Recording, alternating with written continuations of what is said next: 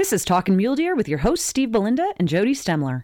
Talkin' Mule Deer takes you on a journey to learn more about the Mule Deer Foundation, mule deer and black-tailed deer biology and management, tips and tactics for hunting, conservation issues, and even features some of our corporate and celebrity partners.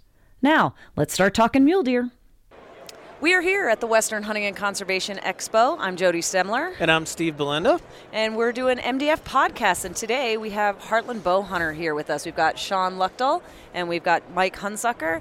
And we are going to be talking about how you go from being Midwestern whitetail dudes to muley fanatics. Guys, welcome. Thank you guys for being here. Thank you for having us. Glad to be here, yeah. All right, so tell us a little bit about yourselves, how you got involved in hunting and the outdoors. What inspired you to start a show?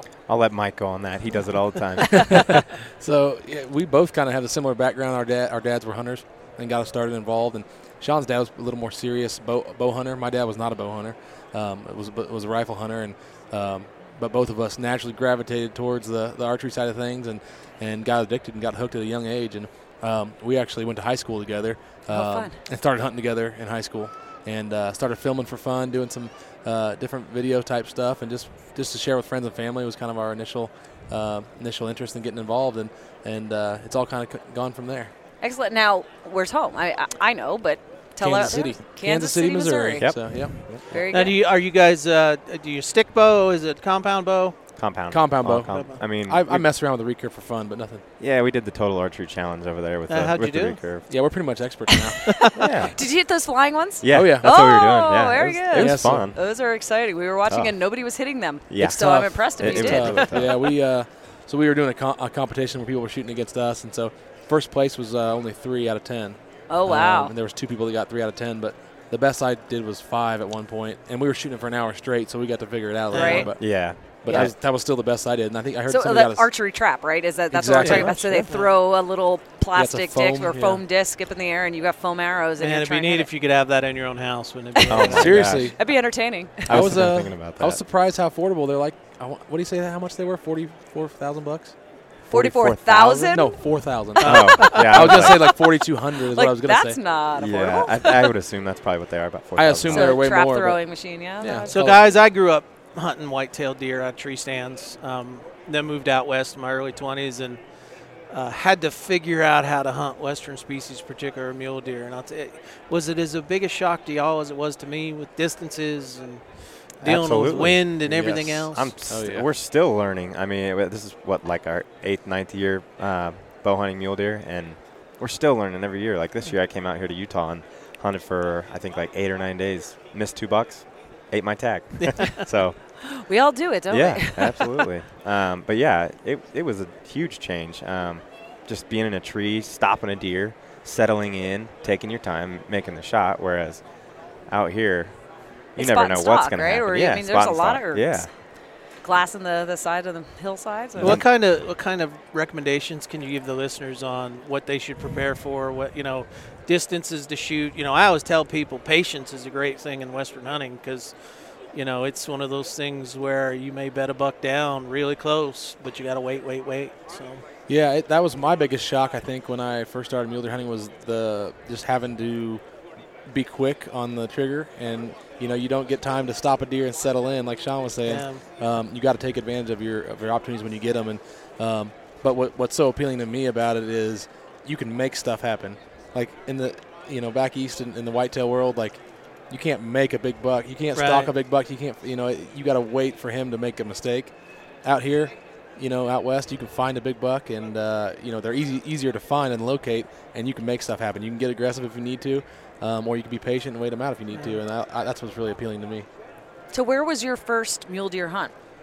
Actually, western Nebraska. That's kind of where we started at, and Mike started hunting first one year, and then the next year I followed up and did it myself, and then it was probably a couple years after that we started hunting different states outside of western Nebraska. And western Nebraska compared to here is a breeze. Like it's just little rolling hills, and then out here you've got huge mountains, high altitude, can't breathe, just far more elements. So. Yeah. it only gets tougher as you get older, guys. Yeah. I thought you were going to say as you go further west. Yeah. That too.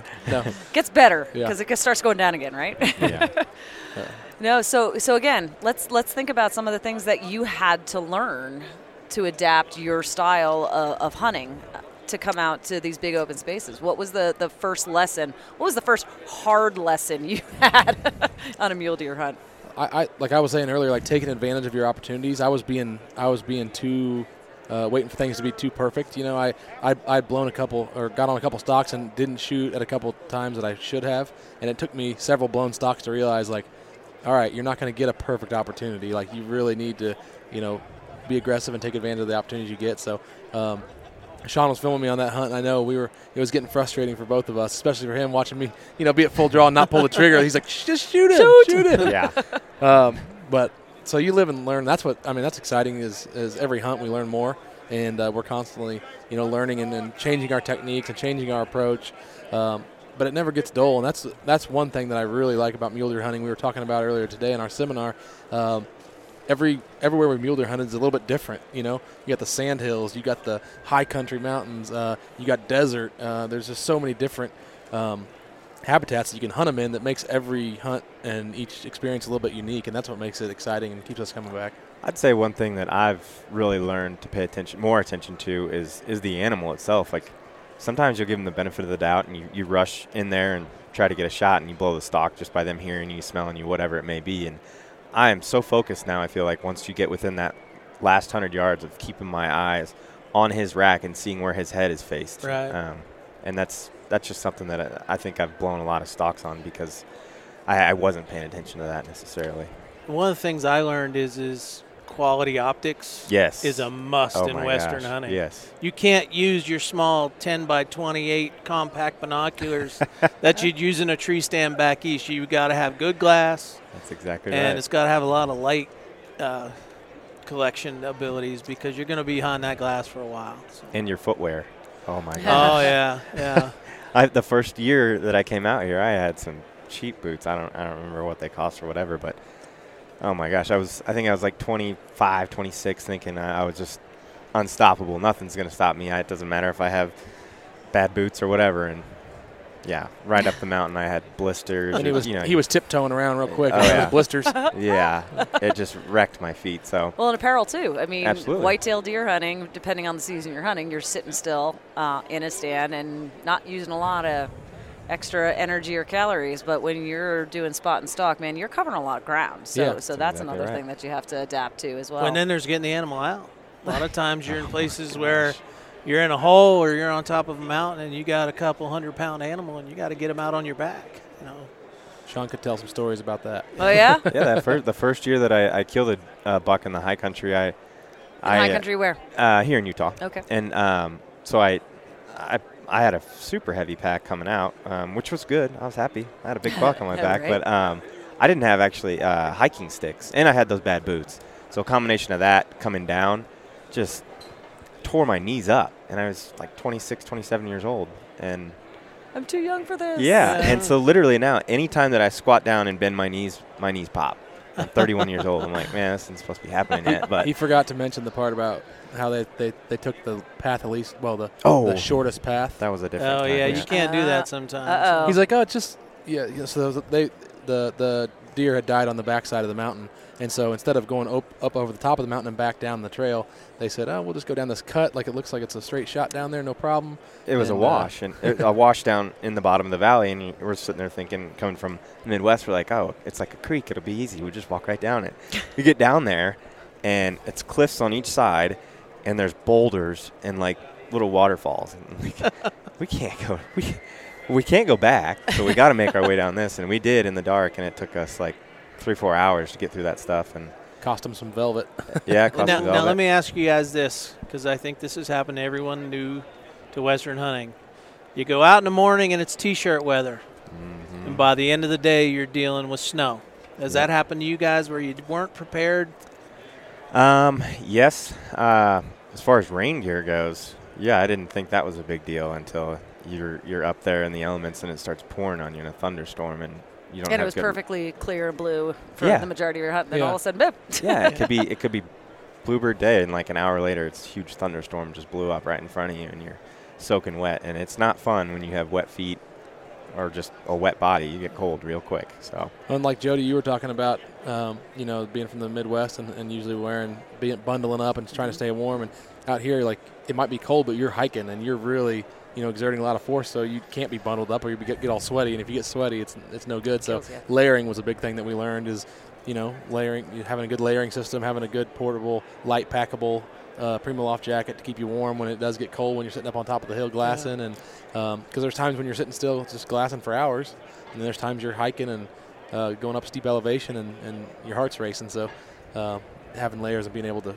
change clothes and be comfortable is key. Thinking of snow, we ran into a nasty snowstorm for a few days out in Alaska. We went blacktail hunting probably 4 or 5 years ago, and in December, and I'll never go back then again. It's daylight like 6-7 hours out of the day, and it was just miserable. I think we had like 80-mile-per-hour winds coming off the ocean, like blowing salt water onto us. Where in Alaska was it? Kodiak Island. Kodiak Island. Yeah. So. Excellent. Then you got the bears to worry about too. Yeah. Well, most of them were going to hibernate, thankfully. So when you guys are planning a hunt, is this something that you spend quite a months before mapping it out? Do you make visits out to do some scouting? Tell us about your prep a little bit. We unfortunately don't have enough time to do a lot of visits, previous visits to do some scouting and stuff, but we do fortunately have a lot of relationships with people in the industry and, are able to get some at least prior knowledge from people that help us when we're planning our hunts. And obviously, producing the show that we do, it's tough because we have to take advantage of every, opportunity we get, and we have to make sure that, these hunts that we're going on are at least, pretty high percentage of us being successful. We can't waste our time on areas where there's, low deer numbers and we're not going to be successful. So, but, we enjoy the challenge and we're willing to work hard and do whatever we need to do to be successful. So there is a lot of preparation that goes into it, and every area is a little different. We've done hunts where, in some of the more trophy units where we get a landowner tag or get a tag through the draw point system. But, we've hunted some general units too that are super, and over-the-counter type stuff that are super easy tags to get. And you just got to be willing to outwork the next guy. Yeah. Yeah. I'm trying to think here. There are certain hunts that we don't have really hardly any knowledge going into it. And that's something that we really enjoy is actually learning the area and figuring things out and just, doing our own thing. Well, as a former federal biologist, it always frustrated me, those folks who, didn't produce a TV show where they were only coming out either for the first time or for, have been out before, and they would call you the day before they got there and say, I'd like to shoot a 30-inch buck and a, 6-point elk in 5 days, and I'm showing up tomorrow. And, you want to help folks, but you're just like, oh, man. Do your homework. Yeah. You could have called me in the summertime, or you could have written me a letter or an email, and I could have given you, but it just seems to me that preparation is so essential to a quality hunt. It sounds like you guys really do your homework, whether it's yourselves or with, other folks helping you out to make sure you're successful. Absolutely, and that's a good point, too. Like at home, we do shoot a ton of arrows throughout the summer, just preparing long-range stuff, so we're comfortable with shorter distances as well. And then I try to stay in the best shape that I can throughout the summer, so when I come out here, I kind of have a little bit of an edge, except for our elevation's like, 500 feet at home? You come out here and it's like... You can't prep for that. You can't prep for that. You cannot prep for that. No, it's unbelievable. So what do you do when you're here? Try your hardest. You try your hardest. So you don't have an acclimate, you just keep Honestly, working, or you do back off? Do you know for sure that that's going to be an issue? So your first few days of your hunt, not to push yourself so hard? The pack-in is the far worst part of the entire hunt, I feel like, because you're not acclimated and you're going in. Back. Yeah, everything's on your back. You're going up to your camp, and it just kind of ruins you for the rest of that day at least. And then you wake up early that next day, and you're still recovering, trying to recover. It takes 3 or 4 days up there at least for an us. altitude sickness is nothing it can really you're exactly right. hurt you and even kill you. I have a lot of people come out to hunt and visit me, and I live at 6,000 feet. They drink lots of water, carry chapstick. And, when Rolaids used to be out there on the roll form, it had magnesium in it. And for something, I'm not a chemist, but, that would help. And I'd say just, pop a couple of those a day. And you could get over that initial shock a lot quicker. But it is serious. And we take people off the mountains every year for altitude sickness and unprepared, and unfortunately we see animals left because people can't get them out because of not being prepared. So. That's exactly right. There's typically a group of us, about 3 or 4 guys when we go, and so that's been a huge help. I still can't fathom some of these local guys that go up there and kill deer, way out in the middle of nothing, and then they pack that deer out of there, which they do it. It's just, that's unbelievable to me. That's a lot of work. But back to the altitude thing, when we were hunting this past year, we had a local guy that had followed us up the trail. He was just trailing behind us. He'd been on the mountain numerous times before, but all summer last year he had worked in Chicago doing construction. He came home the day before the season opened, 2 days before the season opened. That next day he hiked up the mountain, and he got altitude sickness, and he'd never experienced that in his entire life, and he grew up here and everything like that. He got pretty sick, and he ended up just walking back off the mountain. But yeah, it's nothing to play with. No, it's not. No. Now, I assume you guys follow what's going on in the conservation world. Have you heard of chronic wasting disease, and how do you guys think that's going to change the way you guys hunt and the way that we manage big game? Yeah, we actually are real familiar with it. Being from Missouri, it's a kind of a hot topic up in Missouri, and actually one of our main properties that we hunt is in a CWD zone, and so the Missouri Department of Conservation is doing a lot of stuff to help prevent spreading of the disease, and they're doing a lot of testing. And during the rifle season this year, actually, we had to, if you kill a deer in the rifle, we had to bring it in and have it tested. And so they're doing a lot more, and it's an interesting topic because it seems like there's a lot of unknowns out there, and nobody really knows exactly everything about the disease, and so it's kind of scary a little bit. It's definitely going to affect us, in the Midwest and other places in the United States.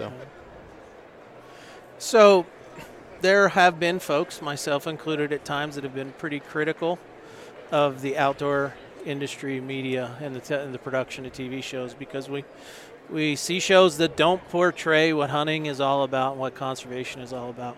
What do you guys do in the production of your show to ensure that it's something that, when it's put on the air, you feel is representing hunting, conservation, and all the things associated with it? That's exactly why we started our show.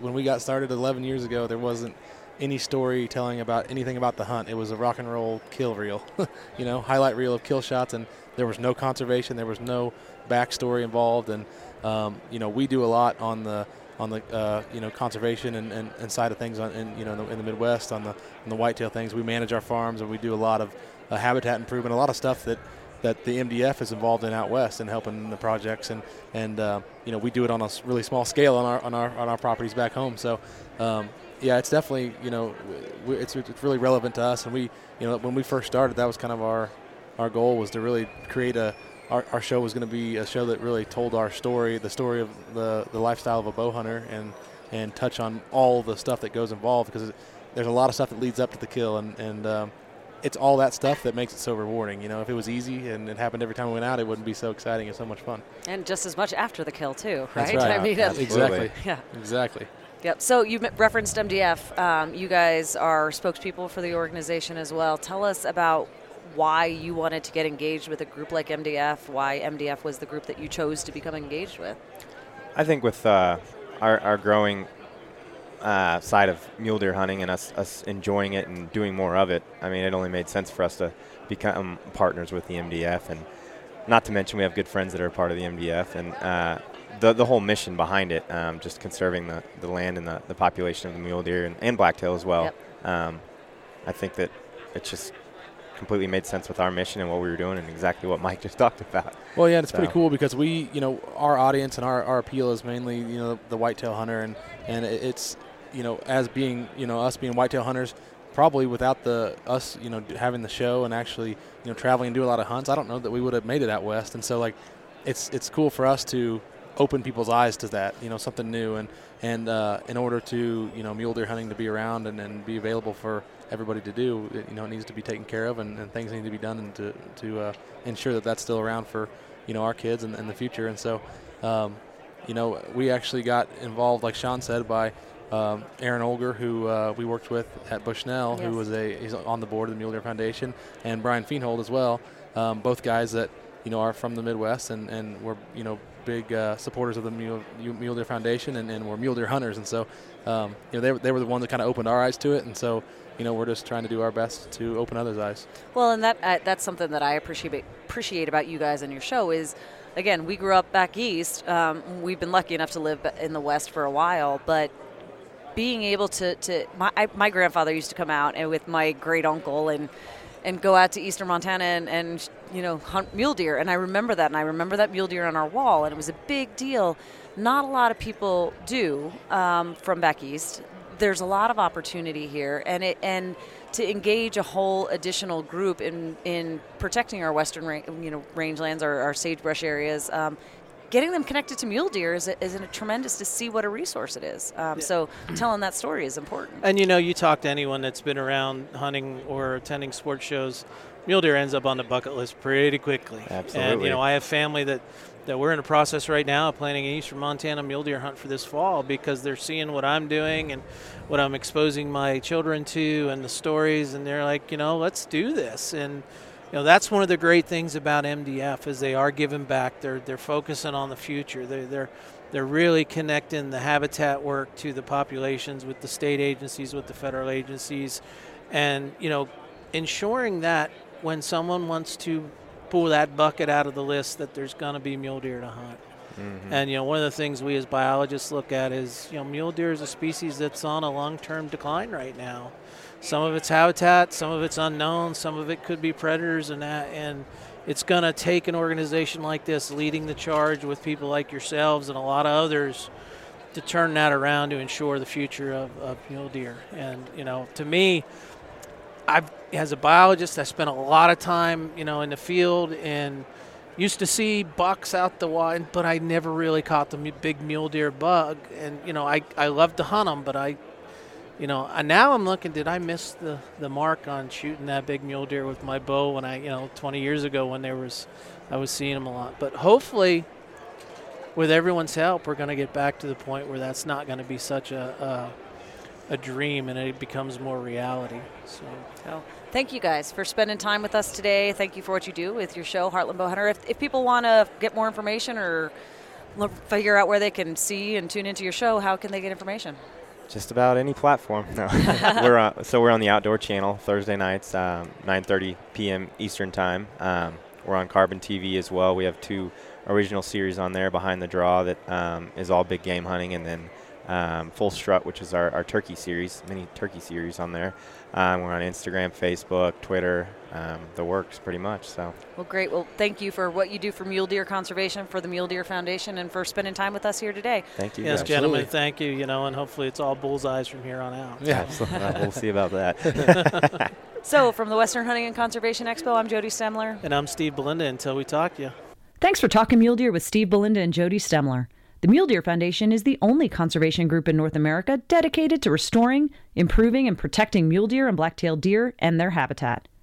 MDF is a strong voice for hunters in access, wildlife management, and conservation policy issues.